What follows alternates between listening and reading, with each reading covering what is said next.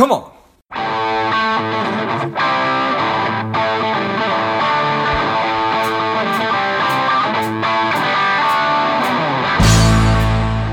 Welcome to Money Savage, a savage approach to personal finance. This is George Grombacher, and the time is right. Welcome to today's guest, the strong and powerful Brian Sinek. Brian, are you ready to do this? I am, yes. Excellent. Let's do this. Brian is the owner of Carsultants, a company focused on a hassle-free car shopping, car buying experience. We're definitely excited to have you on. Brian, tell us a little bit about your personal life and some more about your work. Well, I live in Scottsdale.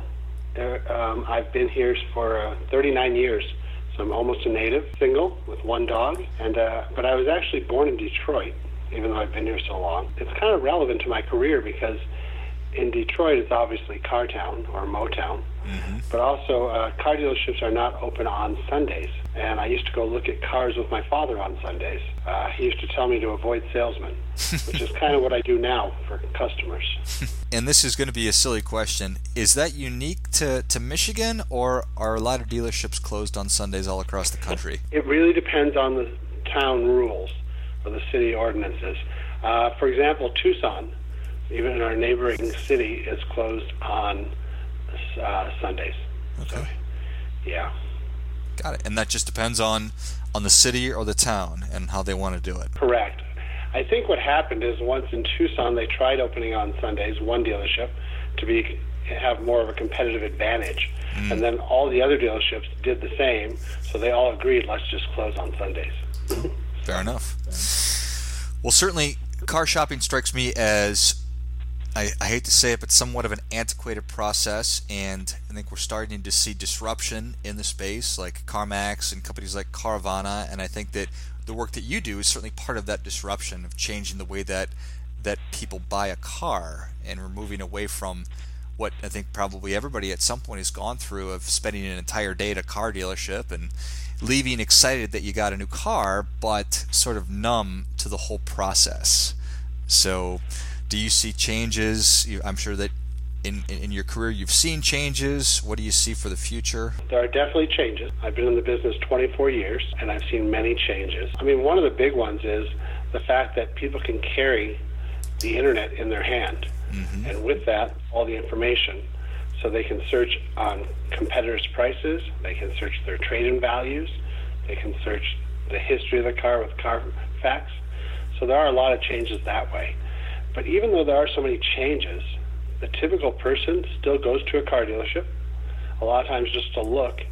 I mean, they do consult the internet for information, most of them, but still, when it comes time to buy, the majority of people buy from a car dealer. So from your perspective, just tell us a little bit about how your process works, starting with how would you counsel somebody? What kind of criteria would you give them when they're thinking about buying a car? How do they pick a car? Well, I like to start with my buyers as early as possible, meaning the moment they think they want a new car is when I'd like to have a discussion with them. At that time, some of the people know what they want.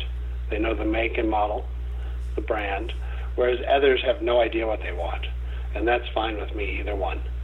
So, whereas others other car brokers, if you want to call me that, tend to do it a little differently. They say, go out, look at cars, determine what you want, call me and I'll get you a better deal. I'm different in that way because I want my people to avoid as much time at the dealership as possible so they don't get stuck in those pitfalls and the hassles and all of the stories you hear where people at the dealers keep your keys and lock you in rooms, which truly happens, sadly. Right, and I laugh, but that's not very funny at all. So, okay. No.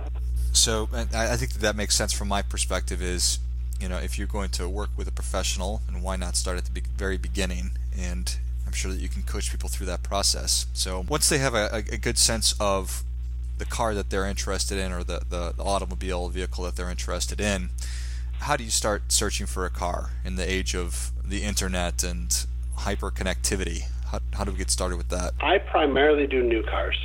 And with new cars, I don't do much searching because they're a commodity. So they're all pretty much the same. And I rely on a network of dealers that I have worked with before for my supply. Typically, I just call somebody I know or text. A lot of my business is done by texting.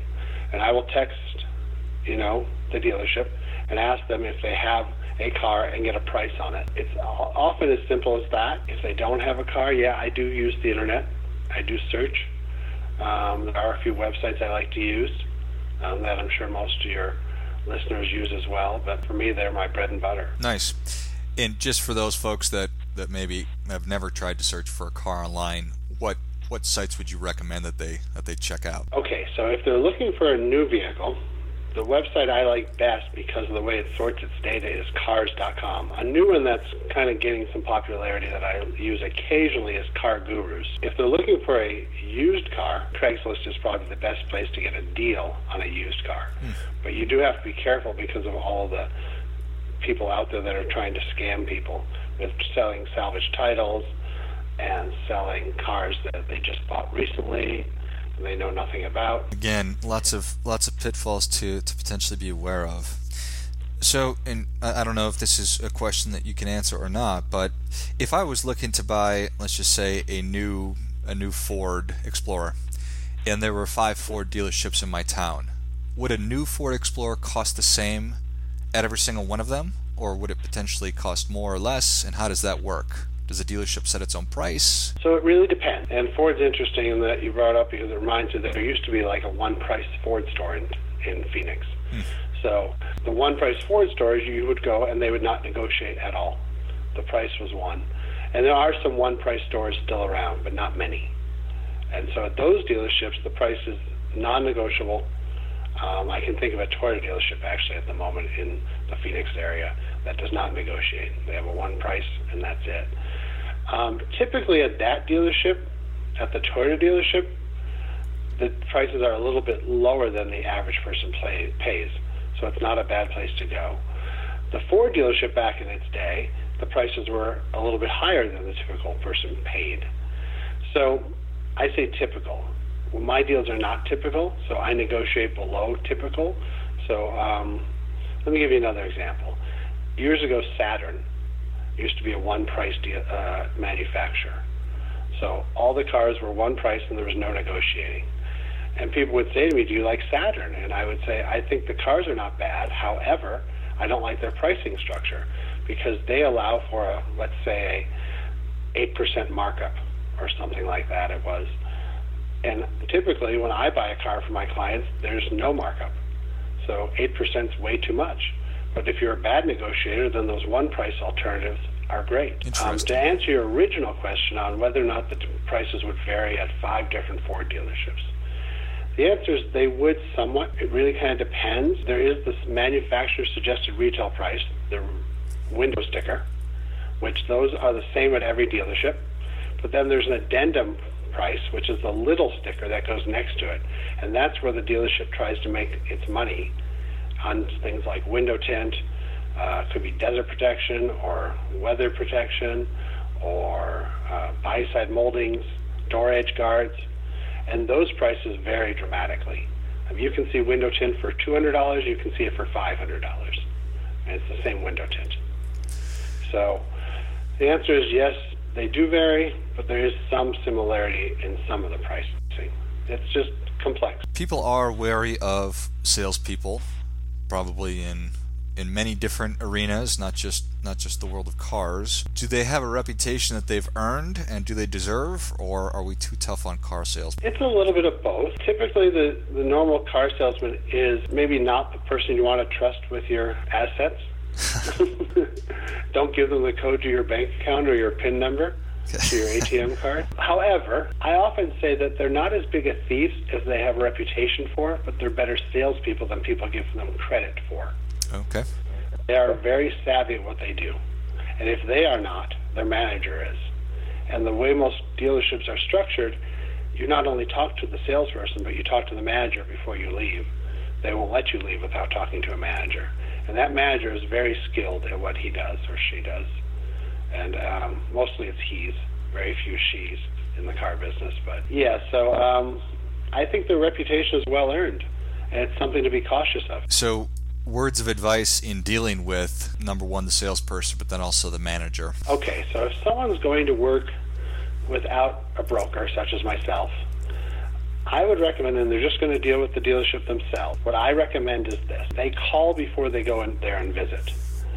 And preferably they work with someone in internet sales or the fleet department. A lot of people are unaware that the fleet department, which will work with just about anybody, people think the fleet department is designed and was, well, let me back up. The fleet department was designed to work with companies that buy large quantities of cars, maybe 2 or 3 or 4 at a time. However, in its common practice today, fleet departments deal with the public. In fact, they call it fleet tail, which is a combination of the word fleet and retail. So fleet tail. And those people can just make a phone call or walk in and ask to talk to someone in the fleet department. But again, I recommend phone calls first. The reason being is you have a lot more leverage when you're on the phone than you do when you're in front of the person. So that's where I recommend they get started, with the telephone. I think that certainly makes sense. Okay. So how best to, let's say that we did start with a phone call and then we go into the dealership. How best to negotiate a deal? If you're bringing in a trade, let's just go general, and then maybe talk about if you actually have an existing automobile that you're interested in either trading in or selling. There is an idea out there, somewhat of common knowledge, that, or people believe, a common belief, let's call it, that you shouldn't introduce your trade-in until after you've negotiated the price of the new car. I understand the logic to that, and I'm mixed. I mean, in some cases that might be best, but at the same time, just being upfront and saying, this is my deal, and I mean, I'm trading this car in, and I'm doing this. I usually tell the dealership we're trading something in right away, partly because of time savings. And in my case, I know what to negotiate on the new car, so it doesn't really confuse the issue. It's a complex situation. I mean, I guess that's why I have a job. Right. But,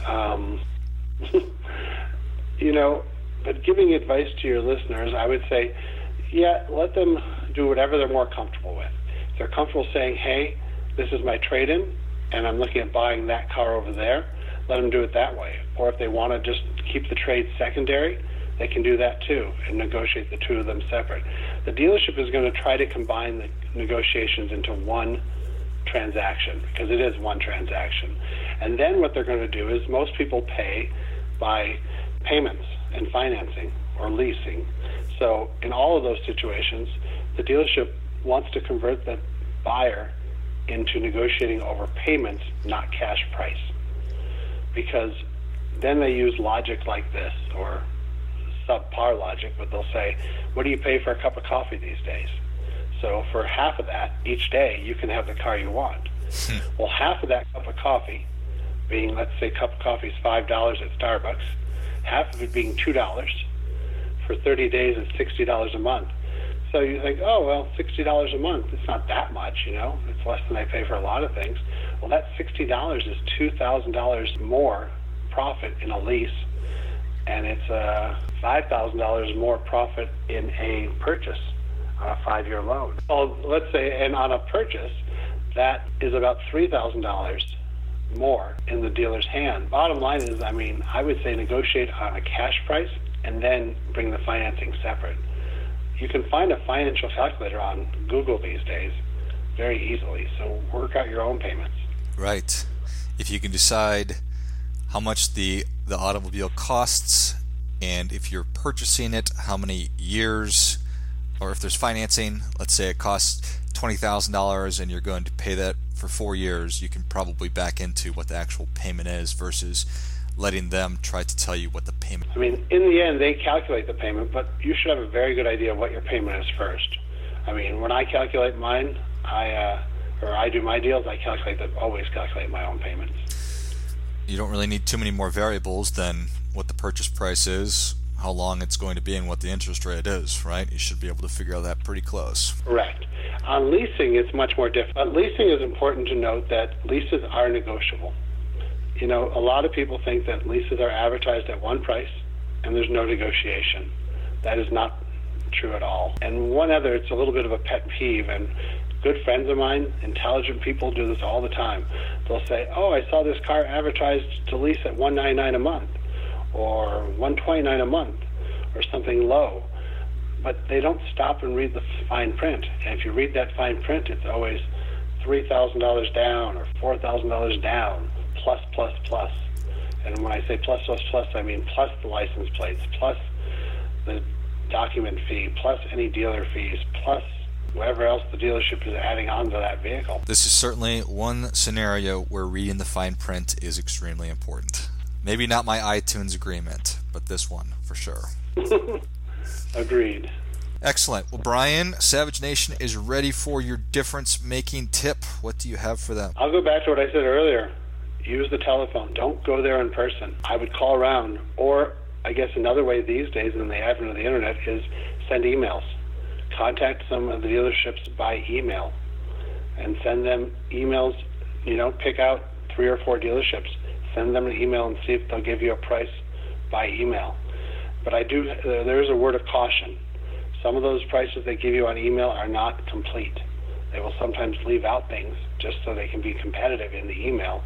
And then when you get there, they add pricing on. It's still a business you got to be cautious with. Well, that is great stuff. I think that definitely warrants a come on. Come on. So thank you very much for that, Brian. And thank you so much for coming on. I do want to make sure that I mention that you are compensated, but you do not make any money unless you negotiate a deal that would have been better for the client than they would have gotten on their own. So it's a win-win for everybody. That's correct? That is correct. Excellent. If I can't save my client money, I'm not going to charge them, which has never happened. But I care more about saving them money than I do about making money. It might sound cheesy, it might sound not untrue, but I really care about getting my clients a good deal. I mean, I was a car dealer once upon a time, and I made more money doing that, but I chose to give that up to help people doing this, just because I want to help people more than I want to make money. Excellent. And where can people learn more about you? I have a website. It's carsults.com. That's CARSULTS.com. Carsults.com, short for my name, Carsultants. You can always Google Carsultants or me, Brian Sinek. Excellent. Well, Savage Nation, if you enjoyed this as much as I did, show Brian your appreciation. Check out his website and also share today's show with a friend who also appreciates good ideas. Thank you again, Brian, and until next time, keep fighting the good fight because we're all in this together.